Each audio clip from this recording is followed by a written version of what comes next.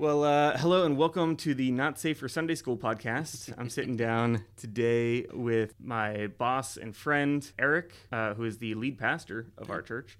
And we're kind of just opening up this podcast, talking about some misconceptions, things that you may have heard in the church, either as a kid or as a new convert or something like that, or just over your years of being in church, that maybe haven't been explained very well or have been maybe oversimplified a little too much. And so it's really exciting to jump in and start this today. Is there like a 7-second delay, or are you just going to bleep out all the swear words since it's the Not Safe for Sunday School podcast? Like, how far can I go? No, we're going full swear words on this one. Yeah, if you get heated, I'm just going to let it run. Yeah. So this is not your average church podcast. This is how I get canceled, is what you're saying. Okay, all right.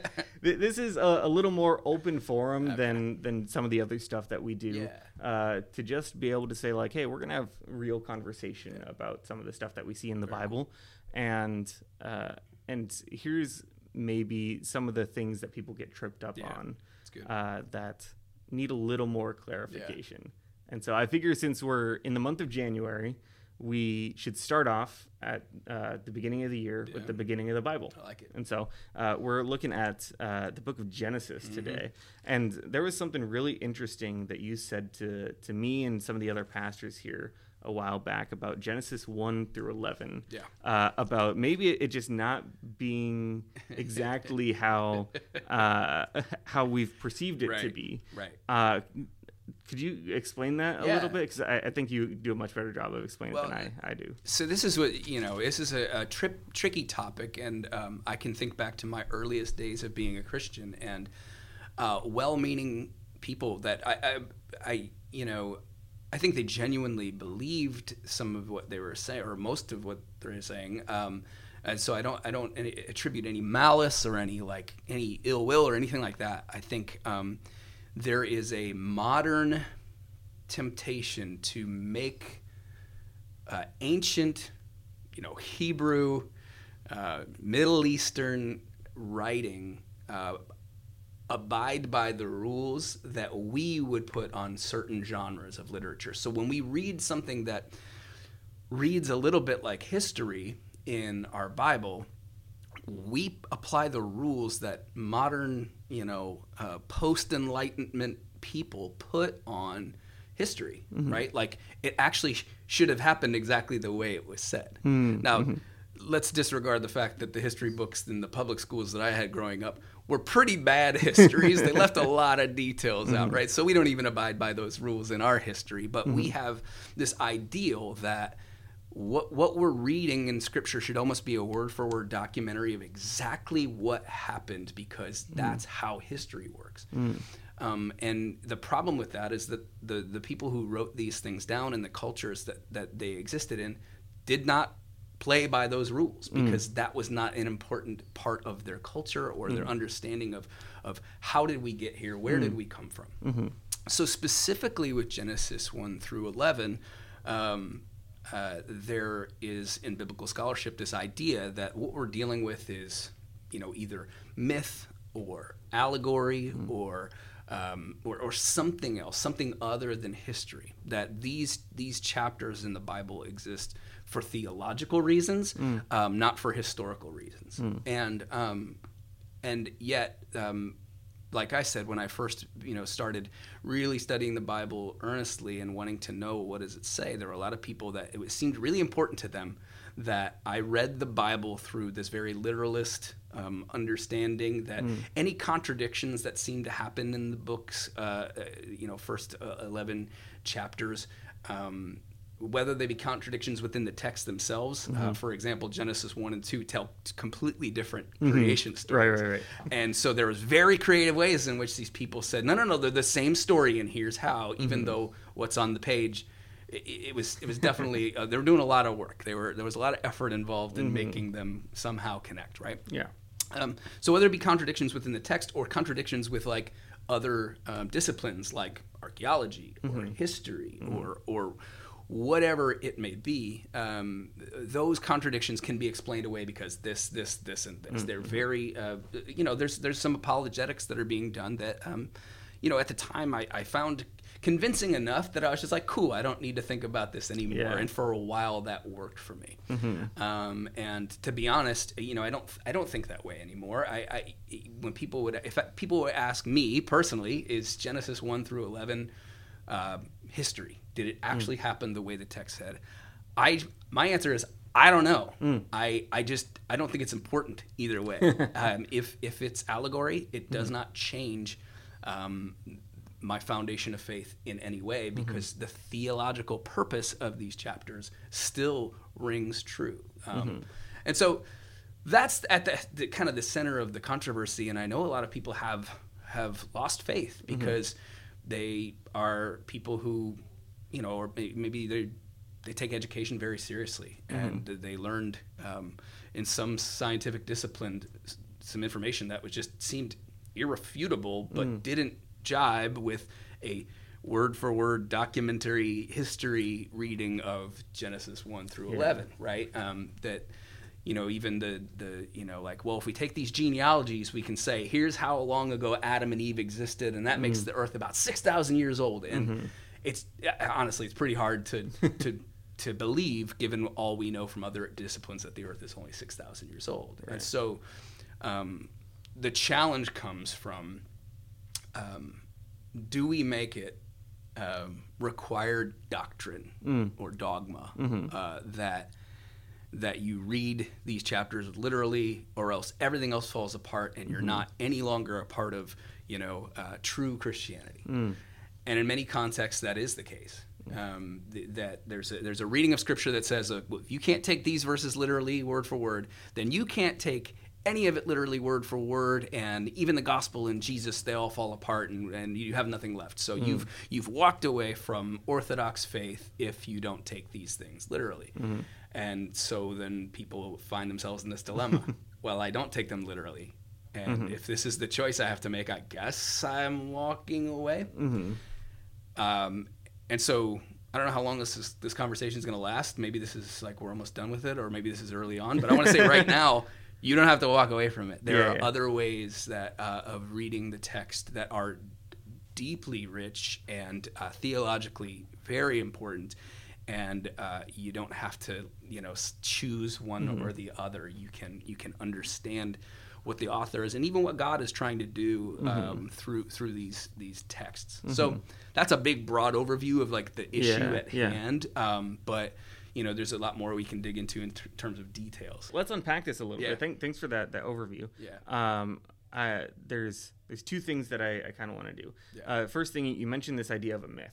And so I want to kind of just talk about like this idea of myth as we see it in English. It's like, oh, well, that's fake. Yes. Right. But when we talk about myth and mythology, like it's like a creation mythology. This is the way that the ancient peoples believed in their culture that the world came to be and things like that based off of their observations. Right. And us today, we have the privilege of science and modern technology and just so many things that I don't understand as a person. But much smarter people than me do, and they can say, oh, well, we can date the earth back this many years, blah, blah, blah, whatever. And so when we're talking about a creation myth, right, it's not saying like, oh, this is the pretty flowers that we imagine how the world came to be and we're going to live inside our sheltered little bubble.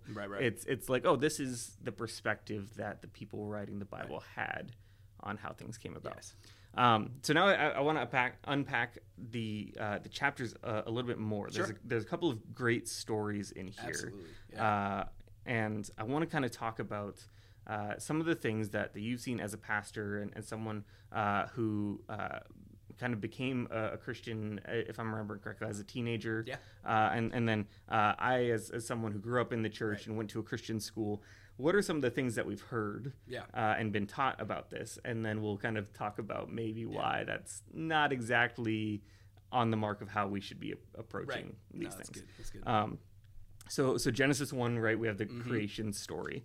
And we talk about the 7-day creation and God made everything good and everything is awesome. and then God creates man and woman, and then man messes everything up for everyone, and that sucks.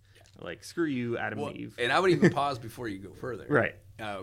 Genesis, like I said before, Genesis 1 and 2 actually seem to tell different creation stories. Right. So if you look at Genesis 1, it's I can, later I can get into some of the theological reasons why the author would do conflicting creation stories.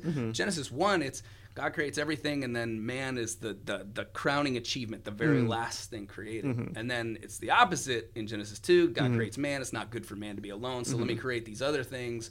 Then the animals come, right? And then that's not good, so let me create woman, right? Yeah. And again, there are people who try to harmonize those and make them say that but they're not. Like, they're just not, and that's okay. Well, that's a Sunday school lens, right? Right. What we're talking about now Exactly. is like we have ways that we can bend over backwards and ignore any contradictions that might pop up. And so, like that right off the bat, like there is a coherent story that starts to take shape. But it's, like a lot of Bible scholars would say, it's actually like 2 through 8 are one story. Genesis 2 through 8 are kind of one story. Genesis 1 is kind of exists for a different reason, and then you get into kind of like a prologue almost, hey, here's the introduction to everything you're about to.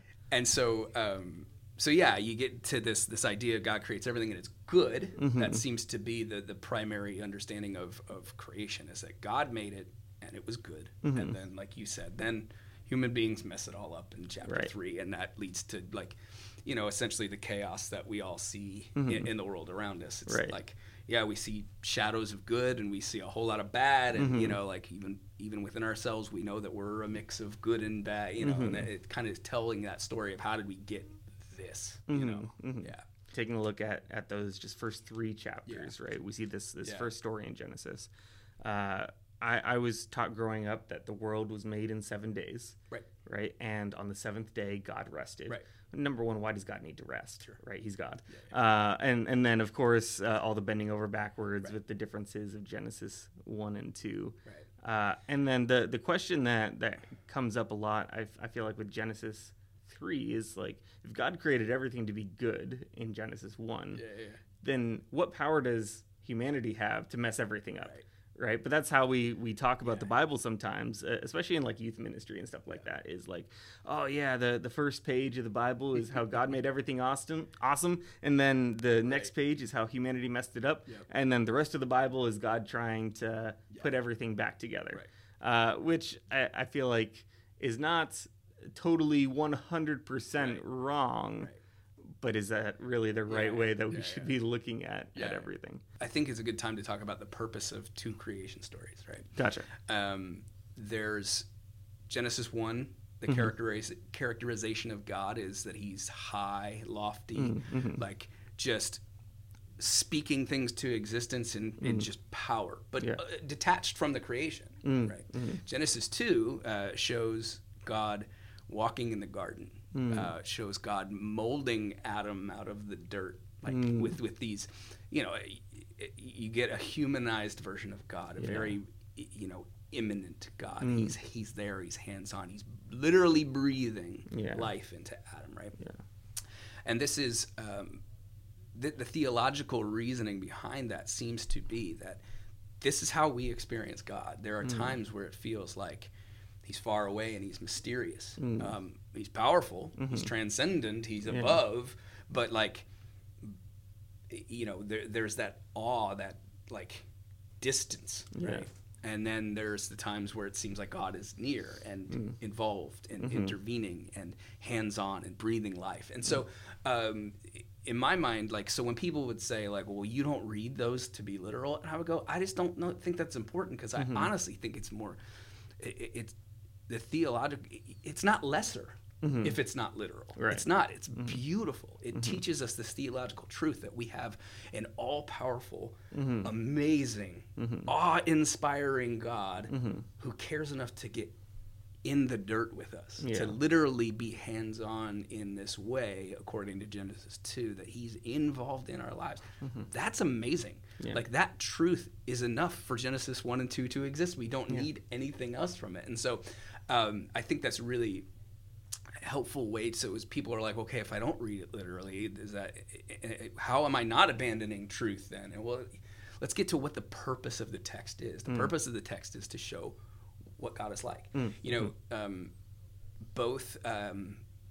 Both creation narratives, Genesis 1 and Genesis 2, actually have parallels in the cultures around them. There's a Babylonian creation story that's very similar to Genesis 1, and I can't remember if it was Sumerian or a different Babylonian creation story that very similar to actually Genesis 2 through 8. There are many parallels to this other text that show the story happening in this way, including a problem that gets so bad, like humanity introduces this problem to creation so bad that God judges, or the gods judge and flood and all that stuff. So the flood is a very common part of a lot of ancient culture. Absolutely. I was just reading the other day, there are multiple like native cultures in Mexico that have flood stories and Tower of Babel stories that could not possibly be connected to the Semitic ones that we have, including the one in the Hebrew Bible. And so I was like, dang, there's something about like humanity that like we experience the world in such similar ways that when we try to make sense of it, it kind of comes together very similar. I think it's pretty cool. Other people might be weirded out by that, but I think it's interesting how we process what we experience as humans, and it's pretty universal, right? So anyway, all that to say, like, if we can take a theological lens to the text, well, why does God want us to have this? What does he want us to know about himself, about ourselves, about the things that we're experiencing? That will help us avoid the pitfalls of trying to force, literal history into them, because the Bible is not simply a history book. It is a theological text that is meant to help us understand who God is, what he's like, what he cares about. To understand our limitations as humanity and to seek him out and try to live in step with him. That's why it exists. So Genesis 1 and 2, the creation stories, are very powerful in showing us God is both all-powerful. And then in Genesis 2, I'm getting real nerdy. If I go on too long, you can tell me to shut up. In Genesis 1, the word for God is Elohim, which is just a very run-of-the-mill, almost lowercase g God, right? Elohim. It's it's most commonly used word for God in the Bible. It's very common in that time cultures, right? Genesis 2, we get Yahweh Elohim, the Lord God, Yahweh Elohim, and Yahweh we know is the name that is revealed to Moses in the book of Exodus, and it means I am that I am, or I will be who I will be, or there's many different ways it can be translated. All that to say, we go from this transcendent Elohim, this God, this mysterious thing that's out there that's pulling all the levers, making it happen, and then chapter 2, but that Elohim is Yahweh Elohim, the one true God. So we've all heard these Babylonian stories about how God created everything. Well, let's reframe that and help us to understand who this God is. It's not just this distant God or this false God. It's actually the one true God. It's Yahweh. The Lord is what is written in our English Bibles. If you see all caps Lord, that's Yahweh. That's his name, right? It's this powerful thing. And so it comes back to not what happens at the beginning of time and creation. It's who is behind it all. And the rest of the Bible then is unveiling, okay, if this is the God who created all, if this is what the one true God is like, what's the rest of the story? It's setting up the rest of the story so that as people go, how do we make sense of the here and now and what we've been through? Who's behind it all? Who's the one in charge? And what do we do? How do we connect with this being, this God? So a long, journey off the path there, but I think that's important because that's what's at stake. Isn't do we lose the whole Bible if we stop making it literally? What's at stake is how do we understand who God is, and what is this book trying to tell us about that? And I find it freeing to read it through that lens as opposed to a strict history lens. Yeah, and I mean, if we build all of our theology based off of this one passage, right? Let's say that science advances, and at some point we as humanity are able to prove the Big Bang Theory or the theory of evolution. Is your entire faith going to crumble because you built up so much around a literal 7-day creation? Or, like you said, is it really not the point? There's a couple of cool things that I want to note about what you said. Genesis 1, I did some research into how Hebrew poetry is actually written. And so it's beautiful. Genesis 1 is very great, and it does a lot of repetition, right? There's 7 days of creation. There are 7 words in the first stanza. The second stanza has 2 times 7 words. And then there are this repeating number of 7 times that God says that everything is good.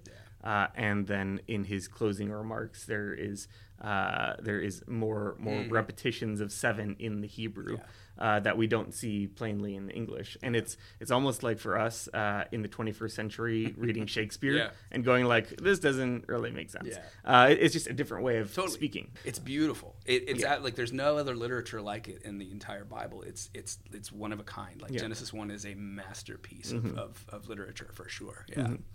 I liked what you said about like here's the creation myth that you've heard. Here's how the God of Israel fits into this. And there's a couple of things there. It reminds me of Paul in the New Testament talking about like, here's all these gods that you worship, right? Let me tell you about the unknown God that you're not talking about. Exactly. Right. And I think it's important to note that if I'm correct here, that Genesis was most likely written by Moses. It's kind of hard to tell with some of these things, but my point is that like God is not going to like his scribe saying, "Hey, write that down." That's a great point. Right. This is written much later and passed down through the generations, and at some point, it was written by someone, right.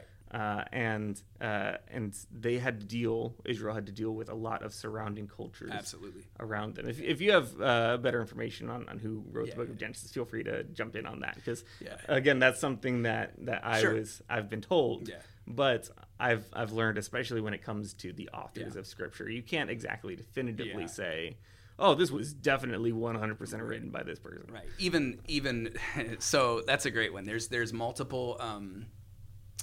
There's multiple perspectives on this, right? There's the idea that Moses wrote this because along the way there seemed to be a few mentions in the text that Moses wrote the Pentateuch, the first 5 books of the Bible. But there's no physical evidence to show that. Earliest manuscripts are hundreds and hundreds of years later. Some are likely written down in the for the first time. Now, let me be clear. That doesn't mean that these stories didn't exist. Oral tradition is the majority of human history. Oral tradition has been the dominant way for things to be passed on, right? It's likely that most of this was written during the exile. And so, and there's a lot of evidence for that within the text. You know, when you see some of the like outside influence and pressures, it seems more likely that we're talking about, Babylonian than Canaanite, right? And again, it doesn't mean that Moses didn't pass these on, right? And it doesn't mean that maybe some of them weren't written down and then they were later edited or added to or whatever.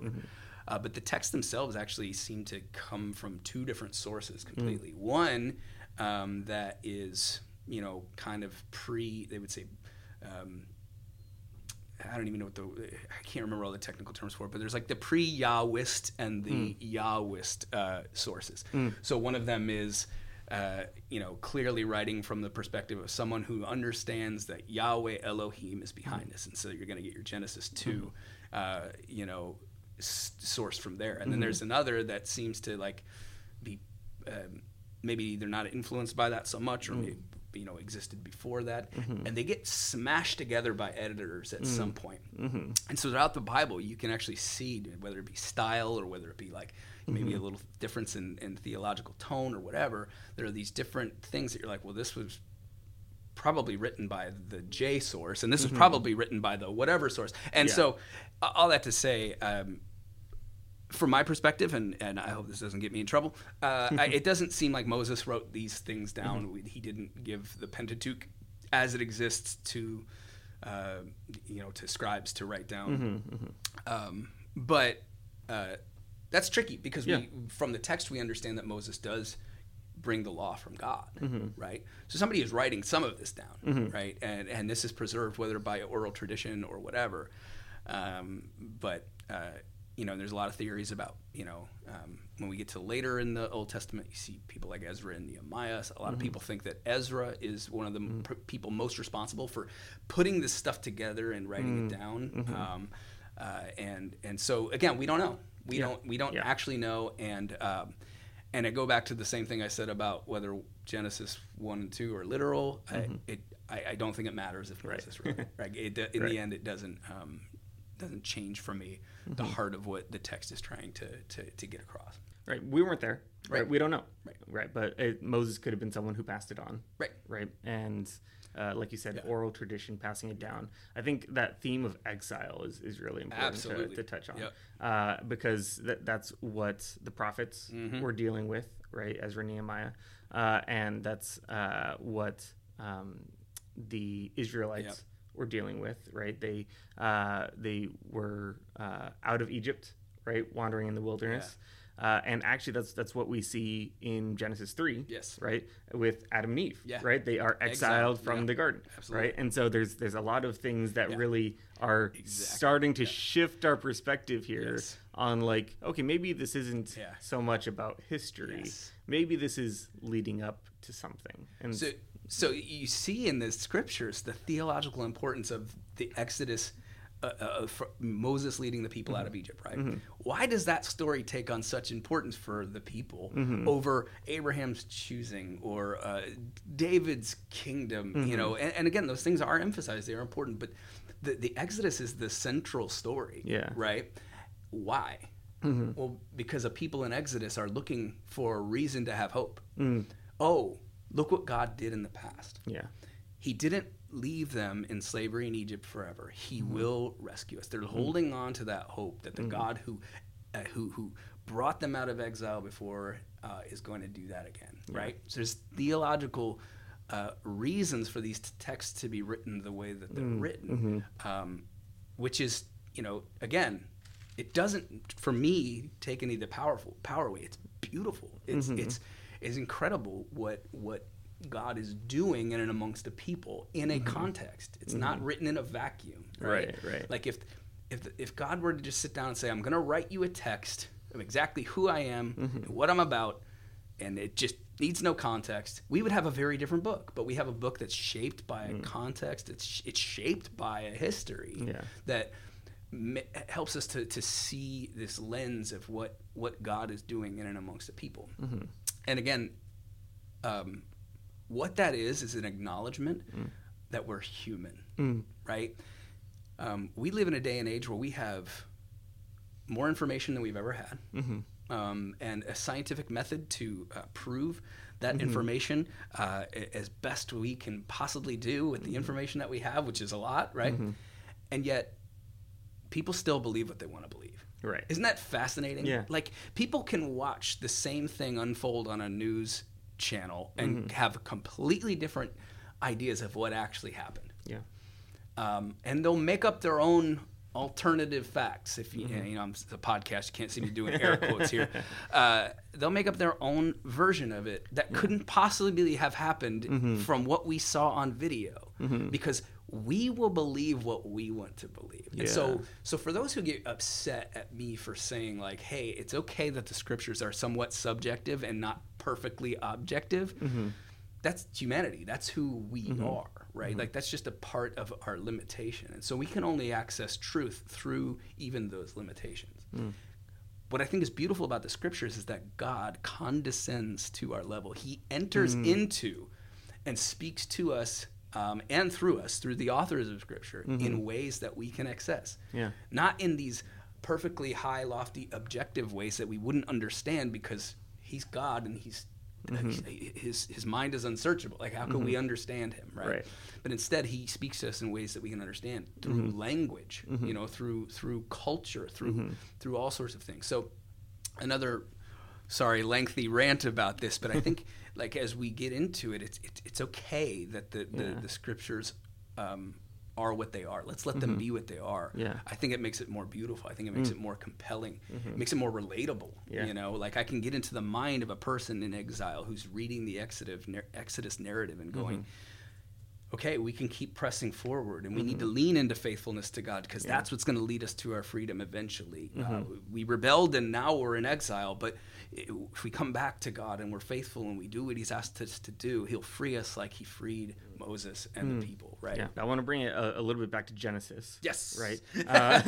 No. But we are building to something, right? Right. And of course, we're building to Exodus and things like that, and the theme of exile. Yeah. We're looking at these things and saying, okay, maybe we're not understanding them. Yeah. We're not reading into them correctly. Right. And then we come to this story in Genesis 4 about Cain and Abel. Yeah.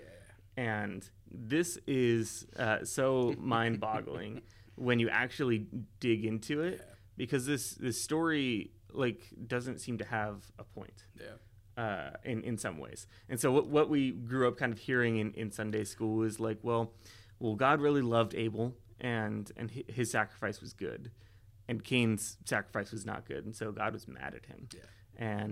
And so then Cain got angry and killed Abel because he was jealous. Yeah. But where does that actually say that in this passage? Yeah. It's one of those things where we like to add meaning to these things that aren't here. Sure. And that's also kind of the point. Yes. And so it's this extra nail in the coffin, so to speak, of like, this isn't meant to be a literal, like we're reading a history textbook. Yeah. And more so where we start to see the Bible like a mirror. And it's like, okay, well, we see that both Cain and Abel make sacrifices, yes. Yeah. We see that God looks favorably upon Abel's sacrifice and not Cain's, right? Then Cain gets upset and kills Abel. Yeah. At what point does it say that he was jealous? I don't know. Right. We can read the passage here. Yeah. Right. Does it say sin is crouching at your door? Yeah. Right. He says to Cain, this is God. He recognizes something going on with him. Right. Yeah. Genesis 4:6. Right. Then the Lord said to Cain, "Why are you angry? Why is your countenance fallen?" And it's almost this time. Yeah. And if you do well, will not your countenance be lifted up? And if you do not do well, sin is crouching at the door. Right. And so he's saying, Cain, why are you being all moody? Yeah. Like I liked your brother's sacrifice, right? But that doesn't mean that like the world is over for you. Like, this is almost a mirror into humanity of like what happens when we don't get our way. Yeah. And so it's this opportunity for us to reflect and say, okay, well, maybe this isn't a history of like there's no stanza at the end of chapter 4 that says like, and here's the moral of the story. You're kind of left to figure that out for yourself. Yes, to some degree. And also I think the answer is found by looking back. So in Genesis 3, what does it say about the curse that comes from eating from the tree of the knowledge of good and evil? Part of it is going to be enmity between your offspring. Right? There's this idea that like humanity was united, which is funny because if you read it literally, there's only two people, so it shouldn't have been that hard to state that, right? But the bigger theme is that there's a united humanity to some degree, and that part of the curse of us deciding for ourselves what is right and wrong is this. So Cain has decided for himself what is right. Yeah. Instead of allowing God to be the one who decides what is right.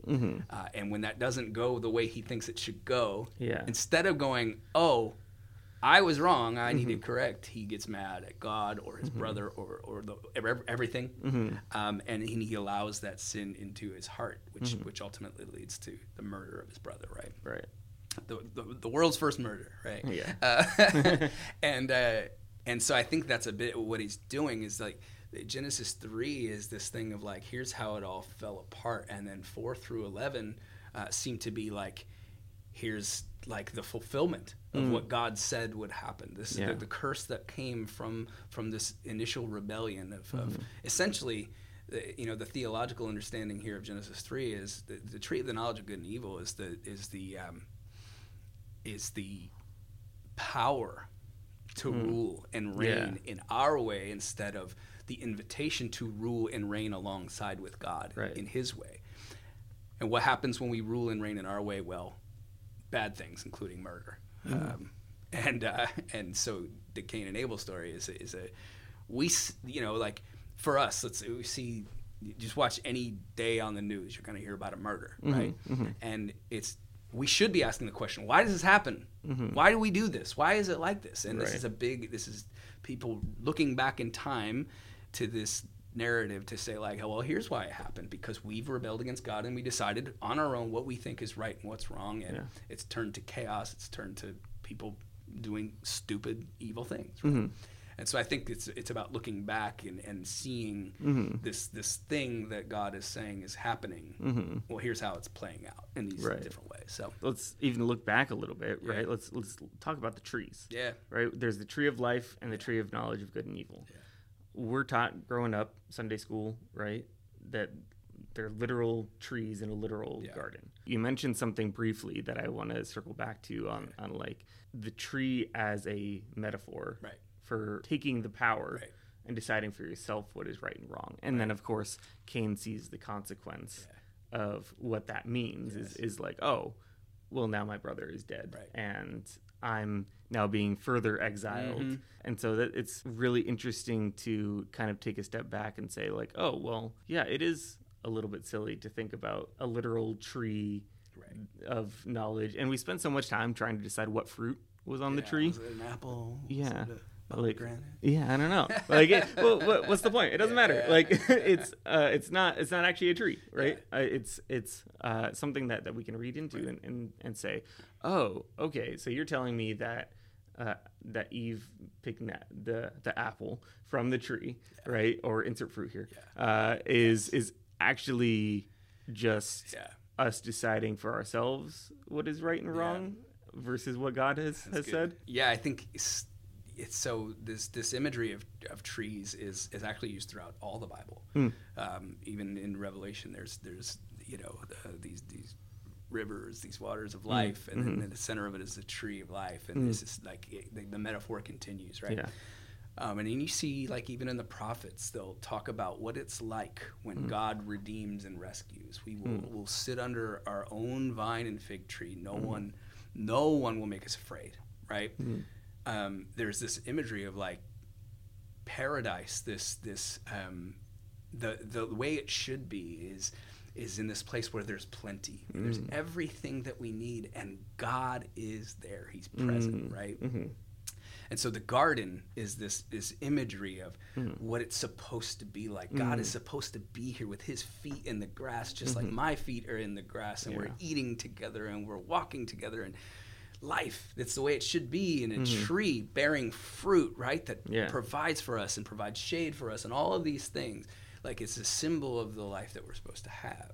And the tree of the knowledge of good and evil seems to be this symbol of like, but I get to be in charge of the tree. Yeah, I want more. I want the power. The tree's mine. Not God's, it's mine. We're just so bad at learning lessons. We just are. Like, you hear history repeats itself, or like some people say it doesn't repeat itself, but it rhymes. And I devour history because I'm just like, we do the same thing over and over and over and over again. And my favorite book, favorite fiction book, is East of Eden. And this book plays out this idea over and over and over again. There are,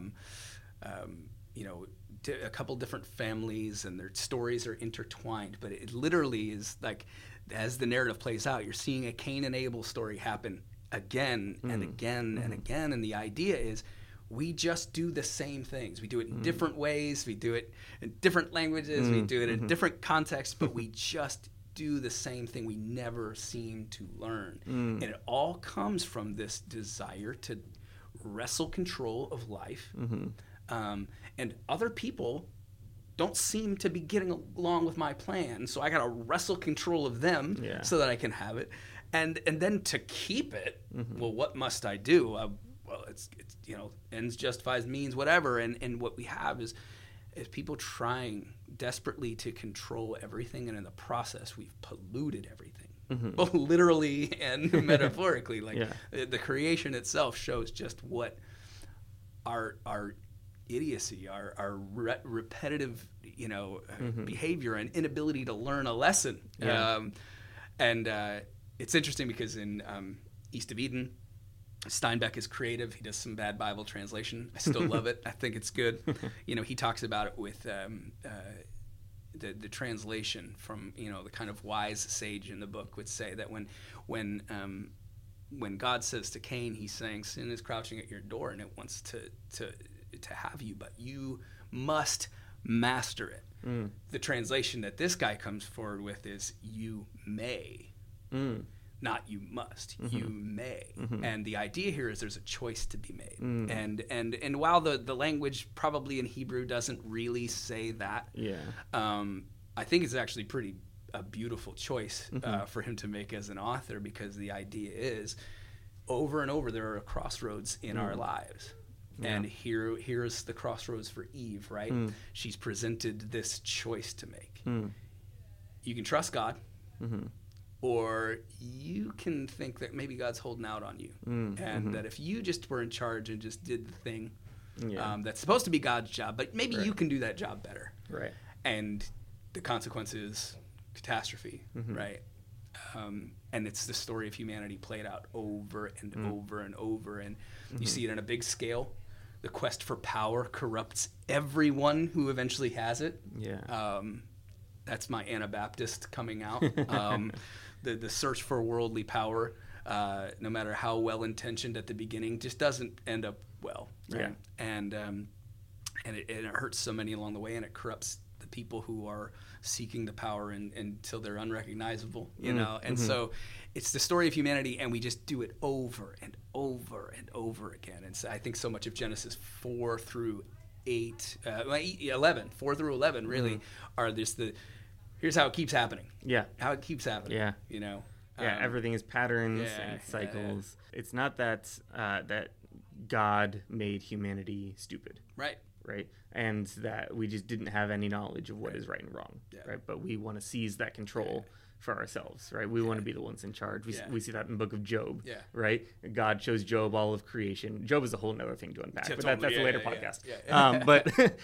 But he shows Job all of creation and says, okay, you make the decisions for a day and see how it goes. Obviously, looking at the book of Genesis, it goes poorly. It's so good though to think about it that way though, because Job is an example, but again, think back to if this book is written in the context of exile, and there's a people trying to make sense of what's going on, and they look back and they say, oh, you remember these stories that Moses passed down about the creation and the flood and all of these things?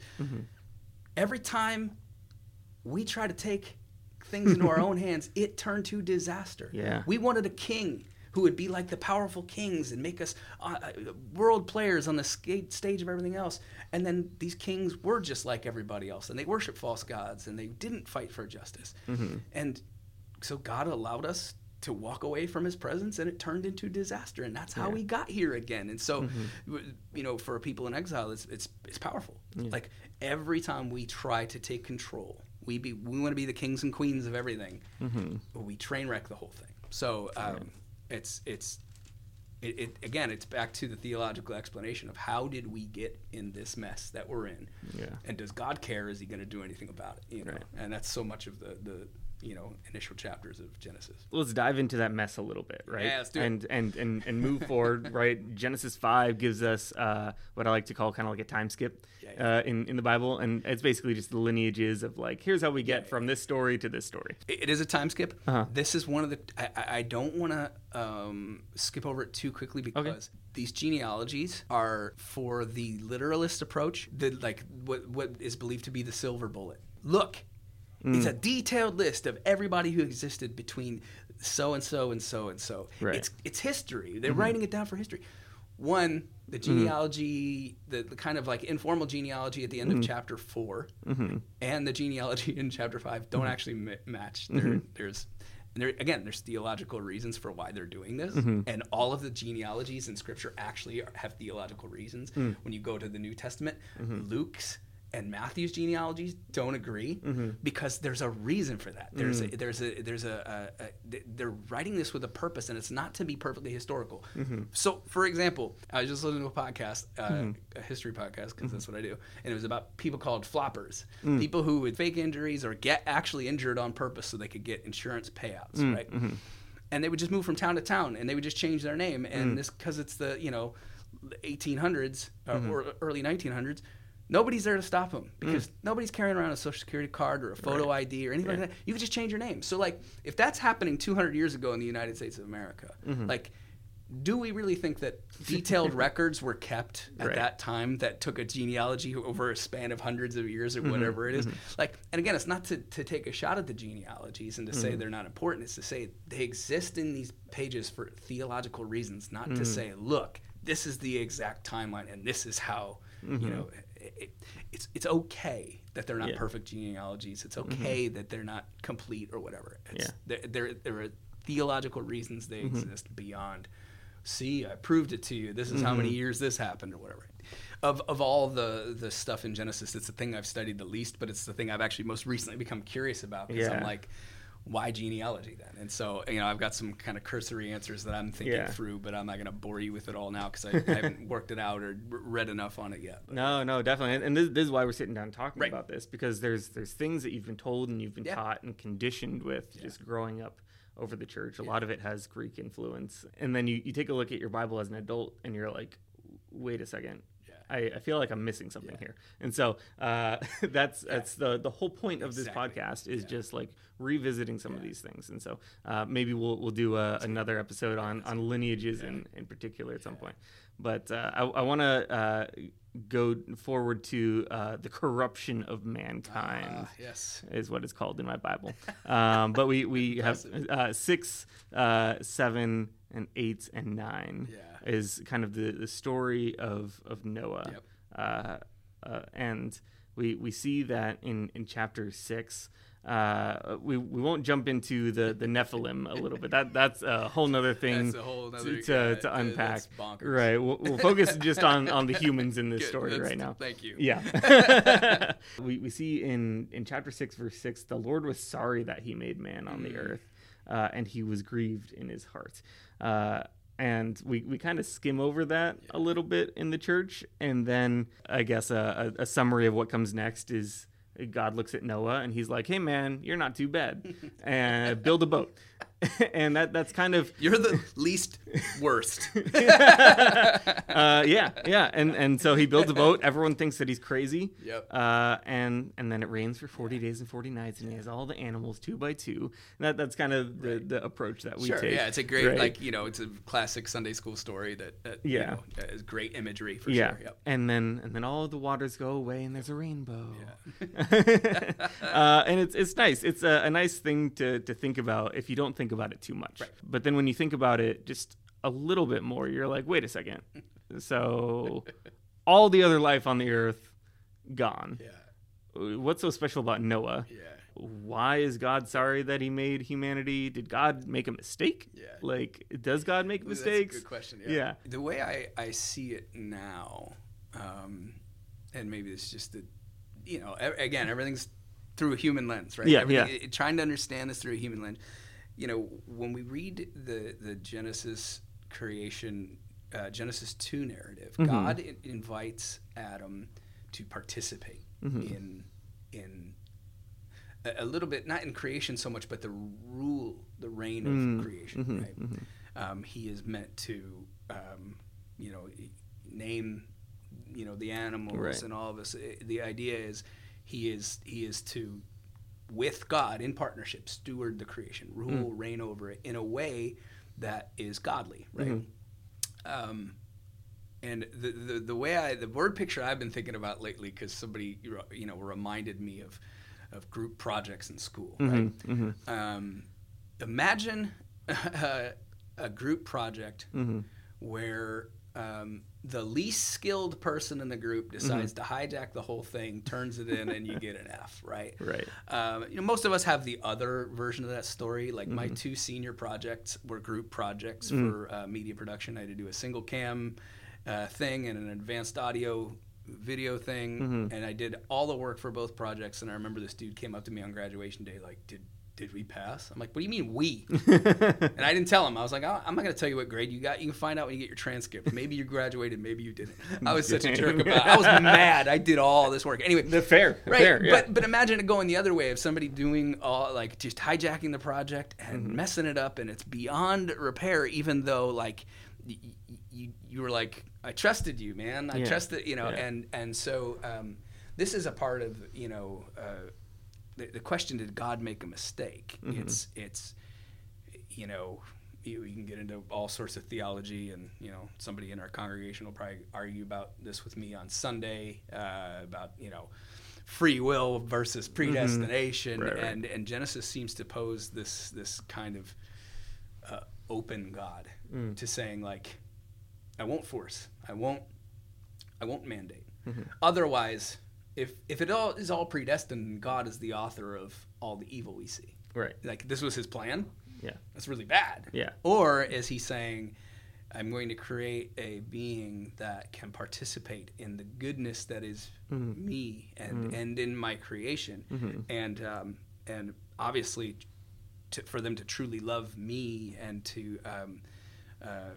to truly love life, they have to have a choice. They have to be able to choose, and that means they could choose something else.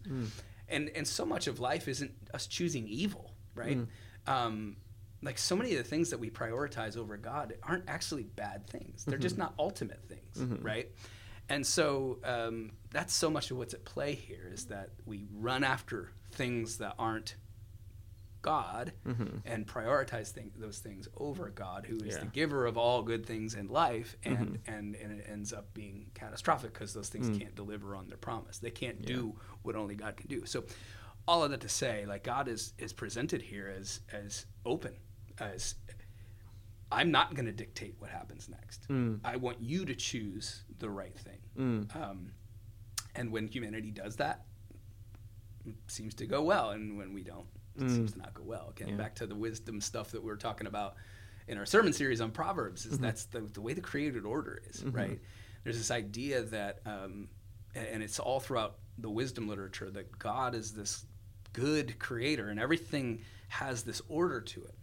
And when we live with wisdom, when we pursue God, we are like in the flow. We are in the grain of the created order, and it's good, and it's working how it should be. And then when we rebel or we chase after things that are not, it's like we're going against the grain of that, and that's obviously leads to bad things. So, so the story of Noah, there's a couple things to it. One, there's a God going, hey, the word is he repents that he made humanity. Like, there's a sense of humanity that's attributed to God, this anthropomorphic thing that's happening where, like, if God was human, he would be like, what did I do? Right. And he's not, but we can only understand him through human eyes, right? So the author puts it in that way. But there's this acknowledgement of, like, I gave them the choice, and they keep choosing wrong. They keep doing what's right in their own eyes, and it's a mess. They keep choosing, to eat the fruit of the knowledge of good and evil, which is the ability to choose for myself what's right and what's wrong, right? And it's turned to total chaos, and Noah seems to be the only one who's not that way, right? The reason I think the author or authors of Genesis tell the Noah story is this idea that God's starting over. It's a new Adam. We actually see this fleshed out in the New Testament really well, where Jesus is called the new Adam. And the fact that he starts over with a new Adam and it still doesn't work, it really points to our need for a Savior. And our need for a different kind of Adam, which is what Jesus is. The God in the flesh, the truest human that's ever lived, is also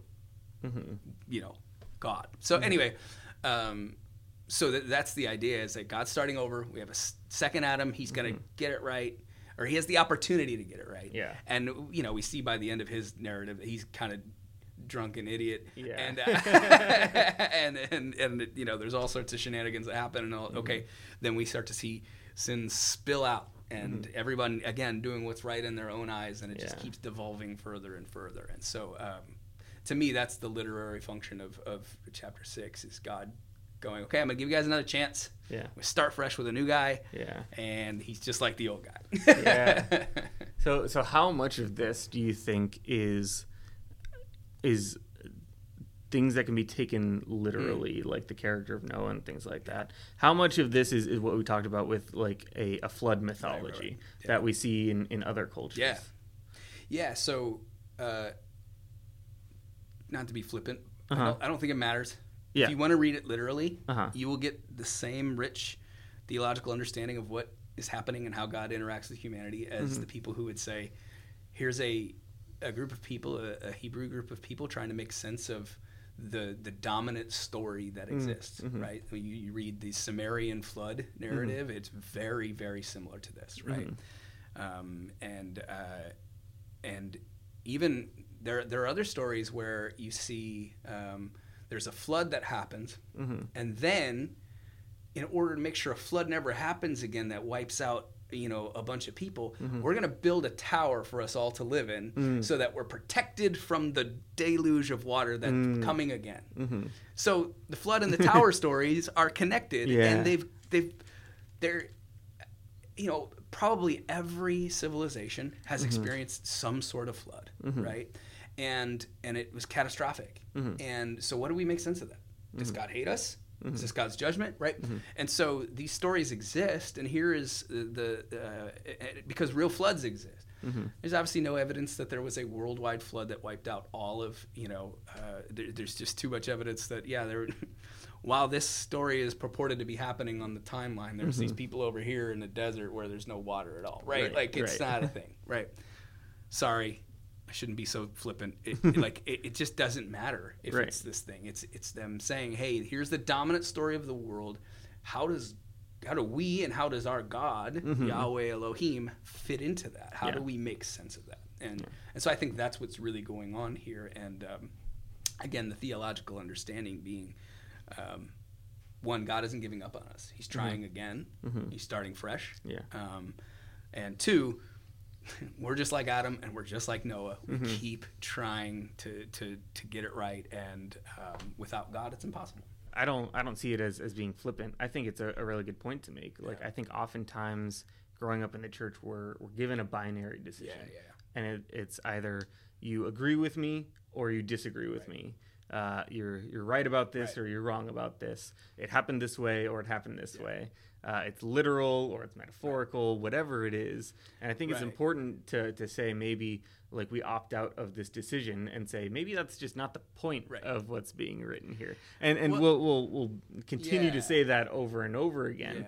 But we do that because it's important to say like, okay, this isn't a science book. It's not a history book, right? This is oral tradition passed down and a group of people in the Middle East trying to make sense of everything going on around them. That's such a good point to make because, like, okay, who's the greatest teacher of all time? Jesus. Good. Correct answer. That was a test. No, most of his teaching was done through parable, right? So why would we say it's okay for Jesus to say, hey, there was a man who was walking along the road and he was assaulted and beaten and robbed, and then a Samaritan, and he tells the whole story of the Good Samaritan. Why is it okay for Jesus to make up a story like that?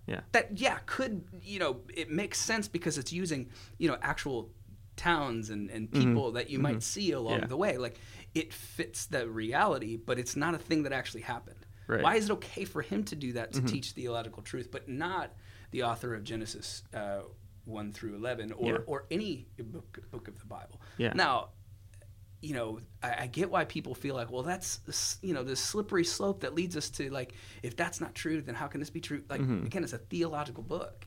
It's written by people who are trying to make sense of the world that they're in. They're not trying to say, like, how did it exactly happen? Write me a perfect, like, forensic thing. Like, the Gospels tell 4 different versions of the same story with different emphases and even different words that Jesus spoke in these same scenarios. Which one's right? Which one's wrong? That's actually not important. Like, it's the truth that is contained within there, more than the details being exactly how it happened. So I think that's what's, you know, the Noah story is one of those, you know, you get Noah, you get Jonah, and these things that are very like vivid imagery for Sunday school. Well, there's a reason the imagery is so vivid. You don't forget a story like this, right? And if you live in an oral tradition, these stories come alive in a way that you don't forget, and it helps you to understand, like, if you're trying to teach a theological thing, you don't tell a boring story. You don't tell a story that has just mundane details. You tell a rich, powerful, colorful story, right? And so, again, it doesn't, for me, take away the power of what's happening in the text. It doesn't take away from me the theological truths that exist within it. It's brilliant. It's beautiful. It's us in our limitations doing the best that we can to understand life on this planet, which is very complicated. So, if the point was to paint a picture of how mean God is, and to mourn the deceased and things like that, we would have a whole different set of information, right? We would have a lot more information about the people other than Noah. We would have numbers dictating the number of deceased, right? Anything that you would read in a history textbook of, like, oh, here were the ideologies of this side, the ideologies of this side, and here's the numbers of people who died on each side. But if you're just telling a story where the point isn't about the people who died, but about this guy, this new Adam, right? You say, yeah, everyone died. Like, moving on. Like, and so there's things that are skimmed over and details that are left out. And it's really important, I think, to, again, further emphasize that this is the way that, like, ancient Middle Eastern literature was written, was to almost draw you in with lack of detail, so that you can, so that you are reading the text, but the text is also reading you. And it's that idea of the Bible being a mirror. And also, it's the, like you said, like, you want to tell an interesting story so that it's remembered. The authors of the Bible are so good at strategically leaving out unimportant details that it just makes you want to get involved with the text. So to take it back to the question, like, well, did Moses write this? Even if, let's say he did, how many other people in the community were literate? Almost none. Almost none. And so this is the way you would write in order to transfer truth about God, about humanity, about the world, is through story and through memorable story. And so, like we talked about before, like, well, does that make it a myth? Like, we are the people who have the show Mythbusters, right? Like, we think of myth as a bad thing, as opposed to, like, it's a cultural thing. It's the way that we remember in order to grasp something bigger than the story itself. And in the story is the truth, even if the details of the story aren't word for word exactly how it happened, right? And I think when we read the text with humility, with that kind of humility and understanding our limitations, it actually does, it makes me more in awe of God. It makes me more go, oh, I can't fully grasp who he is. Not because he doesn't want to be known, but because I am limited. I can only know so much. I can only understand so much. You know, the humility with which the Israelite people even thought of God, that, like, if you see him, you'll just die. You know, I've often heard this phrase, you know, God can't be in the presence of unholy sinners. And the scripture actually paints a different thing. It's like, unholy sinners can't be in the presence of God. Like, we'll do the Indiana Jones thing where the guy's face melts. That's the idea here, is that, like, he's like this refining fire, and if there's anything within me that's sinful, it'll burn it up. And if I'm full of sin, I'll be burned up completely. Like this is the imagery that we get in the scripture. And when we think we've mastered this text, we've lost the humility to say that God is transcendent. Chapter 1 of Genesis. There's mystery here. He does draw near, but he's still other than. He is not like he can't. You can't wrap your mind around him completely. And what if that's okay? You know, like what if that's the downside of humanity, is that so much comes from our curiosity and our quest for knowledge. But the one thing that flew out the window, I think, especially in the Enlightenment period, is that, like, no, we'll solve every problem through knowledge. Like, right now, what's the trend is these super billionaires trying to figure out, how do I not die? How do I live as long as possible? And it's just, bro, it's undefeated, man. Like, you might prolong it a little bit through science, but, like, we have this problem that we cannot solve. And our knowledge, instead of making us humble and saying, hey, I'm finite, there's only so much I can understand, and I'm going to just keep trying and studying because I'm curious and I want to know God, but I have to be okay with the fact that he's God and I'm not. Versus no, we can do this. That's the Tower of Babel mentality. We will build a tower to be in the heavens because we want to be like God. Right? We want the seat that God has. Yeah, and same thing as the garden narrative. Same thing as we want the control. Right. Yeah.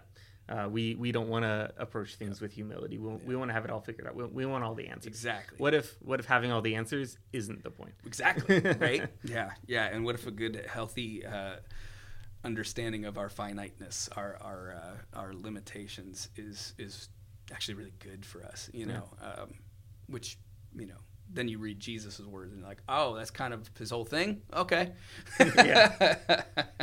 We are coming up towards the end of these passages here, but we talked about this idea of a new Adam, right? And so obviously we have the first Adam, right? And then we see it kind of repeated with Noah, right? We see it repeated again in Moses, right? We see it repeated again with Abraham, right? We see it repeated with the kings of Israel, right? Finally, the people of Israel are like, we need a king, but not you, God. We want a human king, right? And so they got real close, but they missed it. And then shocking, right? And then eventually we get to Jesus, right? Chapter 11 here, we move from the flood narrative. We have another chapter 10 is the descendants of Noah, and then we come to 11, which is kind of seems a little disconnected from the rest of it, but understanding that the flood narrative and the tower narrative were very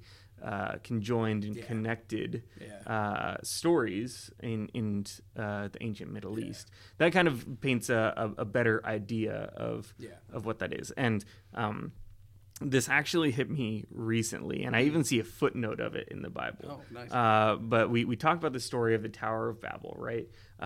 Humanity wants to be like God, so they build the tower to heaven. God says, okay, none of you speak the same language anymore, right? And everything is scattered, right? The Tower of Babel is kind of like the origins of Babylon, right? And it hit me just like 2 weeks ago where I was like, oh, Babylon. Well, that makes sense. Like, why didn't I make that connection in my mind sooner? But then it makes even more sense when we realize that in chapter 12, which we're not going to go into too much, but chapter 12, we start getting this guy Abram, later named Abraham, and he is journeying out of Babylon. We touched on it a little bit already. What is the Tower of Babel? And obviously, it seems like it's a repeat of the garden, right? And we want to seize control. We want to be like God. We want to live forever. Why does God need to separate all the languages? Is again asking the question: is that a literal thing that happened, or is that just another way of ancient Middle Eastern peoples explaining why we speak different languages? Yeah. So again, this is one of those things like, okay, if this is related to Babylon, why would that take such precedence in a book that in a series of writings like the Pentateuch, where it's the Canaanites that are the biggest problem, not the Babylonians, right? Which seems to suggest a much later date and non-Mosaic authorship, right? Because Babylon is somehow back in the forefront of this book that really shouldn't involve Babylon all that much, right? So that's an interesting piece of it, but it goes back to this same idea of there's a flood narrative in Samaria, right? There's a Tower of Babel narrative. It's not called the Tower of Babel. It's different, but it's the same concept, so to speak. Yeah. And there's multiple different versions of this in different cultures, and you know, the different narratives and different cultures seem to be trying to explain some other cultural phenomenon, but they're all trying to figure out, like, there's always a moral to the story. See, this happened and that's why blank. So exactly what you said there at the end is that, like, why do we speak different languages? Like, why is this, like, why, you know, wouldn't it be easier if we could communicate more easily? And, you know, we've got now thousands of years of hindsight and linguists who understand, like, you know, if you are listening to someone speak Spanish, you're going to pick out words that you go, oh, that's very similar to this English word, right? How did those things, like, merge together, or where did they merge away from? Like, how did we get, like, we have some ways of understanding that now that, of course, they didn't have then. Right. And so, yeah, it's this, like, it's almost like hey, humanity should be united. We're not. This must be some sort of curse from God for something that we did. And what kind of thing do? We try to usurp God, right? Yeah. And you know, so what would be the easiest way for him to confuse us and keep it? Was God really threatened that they would build a tower to heaven? If you think the earth is flat, maybe. Yeah. Apologies to the flat earthers out there, but, like, we've now sent rockets to space. Like, what were they going to build this thing to? You're going to run out of oxygen at a certain point, right? Like, did we miss heaven on the way up? Right? Did we miss it? Is it, like, somewhere between, like, the stratosphere and the what? I don't know. Yeah. I don't know science. I don't know. I ask my wife; she knows how that works. But again, it's like here's a story that we've heard. That's dominant in the cultures that surround us. It's kind of just taken for granted that this story is a part of, you know, the history of mankind to teach some moral truth or another. And so this version of it is to make sense of why we speak different languages. Again, so much of the meeting I would read back into the Genesis 3 curse, right? In the curse of Genesis 3, you have all of a sudden there's man lived in harmony with creation. That's not a thing anymore. And then now it's going to be really hard to live in this land. It's going to require a lot of work, and it's going to be dangerous. It's going to be painful, all of this stuff, right? So our relationship with creation, jacked up. Our relationship with God now. He was walking with us in the garden. Our feet were in the same grass as his, and now there's distance. And we do interact with God, but it doesn't feel like you and I sitting at this podcast table, where I could reach across and grab your Bible and take it. Like, it doesn't feel like that with God. There's some distance and mystery and the closeness that we want, we never seem to fully achieve, right? Yeah. And you know, there's involved in the curse. There's enmity between people. There's all of a sudden division amongst people, and here we see it represented in language, right? Like, there's this language barrier that makes everything difficult. And language is actually one of many symbols of culture. And I think that's a really interesting thing about Genesis 11 is that language is one ingredient to what makes a culture that culture, right? And so many misunderstandings actually happen. Like, you think of global conflicts and how much they would not be as likely or as bad as they are if we understood the cultural differences between the two parties at work, right? We just think of it as like this, you know, like when you hear people explain World War II and how it started, it's like, oh, because, you know, Archduke Franz Ferdinand was assassinated. Like, or that was World War One. Sorry, World War One. And then you're like, there was so much other stuff going on in the world that led to World War One. Other than that, that was one piece of it, right? But we just want to oversimplify it and say, well, this happened because of this, and we miss all of the nuances that exist within our cultures and our language. That if we actually tried to understand, we would find more harmony. But we just, my way is better than your way, and that's why we can't get along, right? So all of that to say, like, that's part of the tricky piece of being human, is that we have these cultural differences. It would be so much better if we could just speak the same language, and here we are in this mess because we can't understand each other. It's part of, essentially part of the curse that what we forfeited when we decided to take control of our lives and the world around us was peace between humans. And so we lost peace with God, we lost peace with creation, we lost peace with each other, and then ultimately we see, like, we lose peace within ourselves. We're not right. Like, we're twisted up, and that plays itself out through the scriptures as well. And so that, to me, is a lot of the theology that plays out from Genesis 4 through 11. This is the outworking of this decision that these people made, and not just these people, because all of humanity continues to make that same decision of trying to be the king, queen of their own life. The people of the ancient Middle East, specifically the people of Israel, would have taken a look at these narratives. There's these ancient mythologies of typically it's a mountain, but the Israelite version of the mountain is the garden. Right. They have the flood narrative. Right. They have the tower narrative, and that all leads up to at least where the biblical authors are kind of leading is to Babylon. And this guy Abraham, and that's where we kind of pick up the story. And Abraham plays a key role in kind of he's the father of many nations, right? He has a son who's named Israel, and that's who Israel is named after, right? And so a lot of things come out of Babylon. Babylon also then later becomes a very important piece of the Israelite history.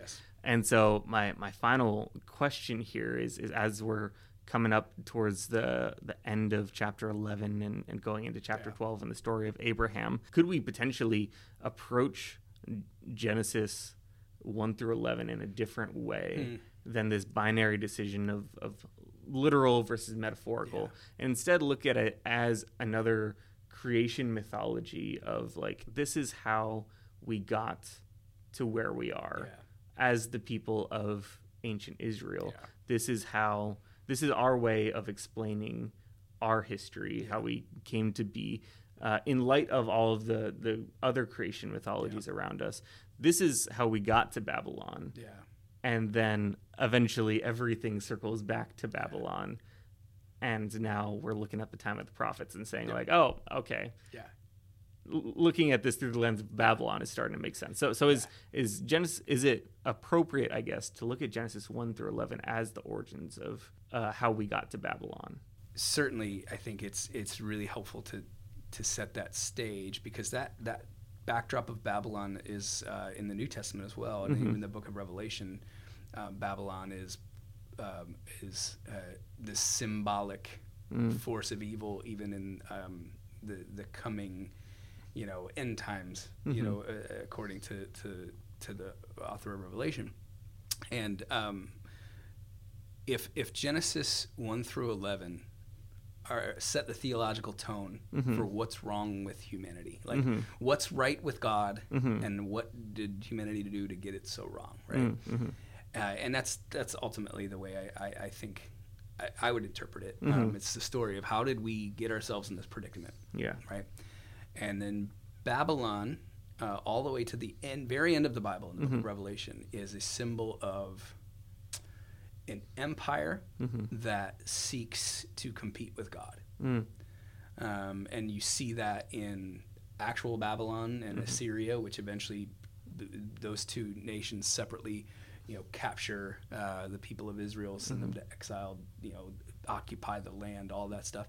They're eventually, multiple different, the Persians get in the mix a little bit, and the Roman Empire eventually becomes the dominant force. And when the author of Revelation is writing about Babylon, it's code for Rome. And the reason they don't say Rome is because it's not just a one-time thing. This is a story of humanity. Right. Babylon keeps happening. It's a pattern. It's a new name. Yeah. It's the same thing. Yeah. And this is the story from the beginning. God said, rule with me. We said, no thanks, we'll rule our own way. And the end result continues to be Babylon. Yeah. Whether you call it Babylon, Rome, well, the Greeks, whatever, the dominant empire of that day is the symbol of rebellion against God and trying to do things your own way. And so you see the prophets speaking out against these powerful nations that are harming their own people, harming God's people. And then you see the Israelites being judged because they're trying to be like the Babylons of the world. And so they receive, their punishment or the removal of God's protection or whatever, however this story plays out. But all of it sets the story of like this big symbol of Babylon as the outcome of rebellion of God's rule and reign. And I think that's what you miss if you read it through just pure, history. Give me just the facts, and this is what we think the facts are. But if you're reading through a theological lens of a group of people trying to make sense, and that group of people continues to try to make it sense of it, because even after Jesus, Babylon is there in the form of Rome, and Babylon will come again in the form of the British Empire, and it, on and on and on it goes. This is a story of humanity, and so what does it look like to resist that? What does it look like to live under God's rule and reign, even in a world where there are others who are trying to compete with God?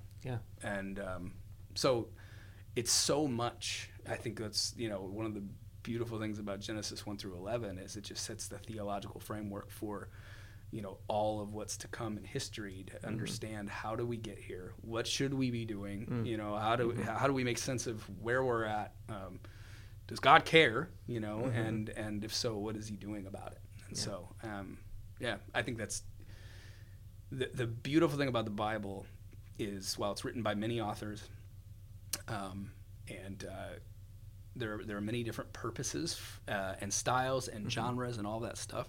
You can see it come together because there's this universal thing that we experience as humanity.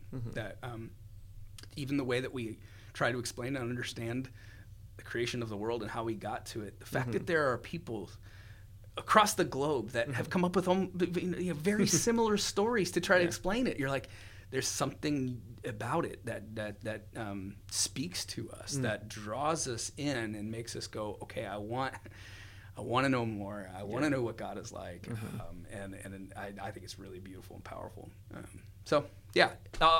Long way to say, short. Yes, I think Genesis 1 through 11 is a big.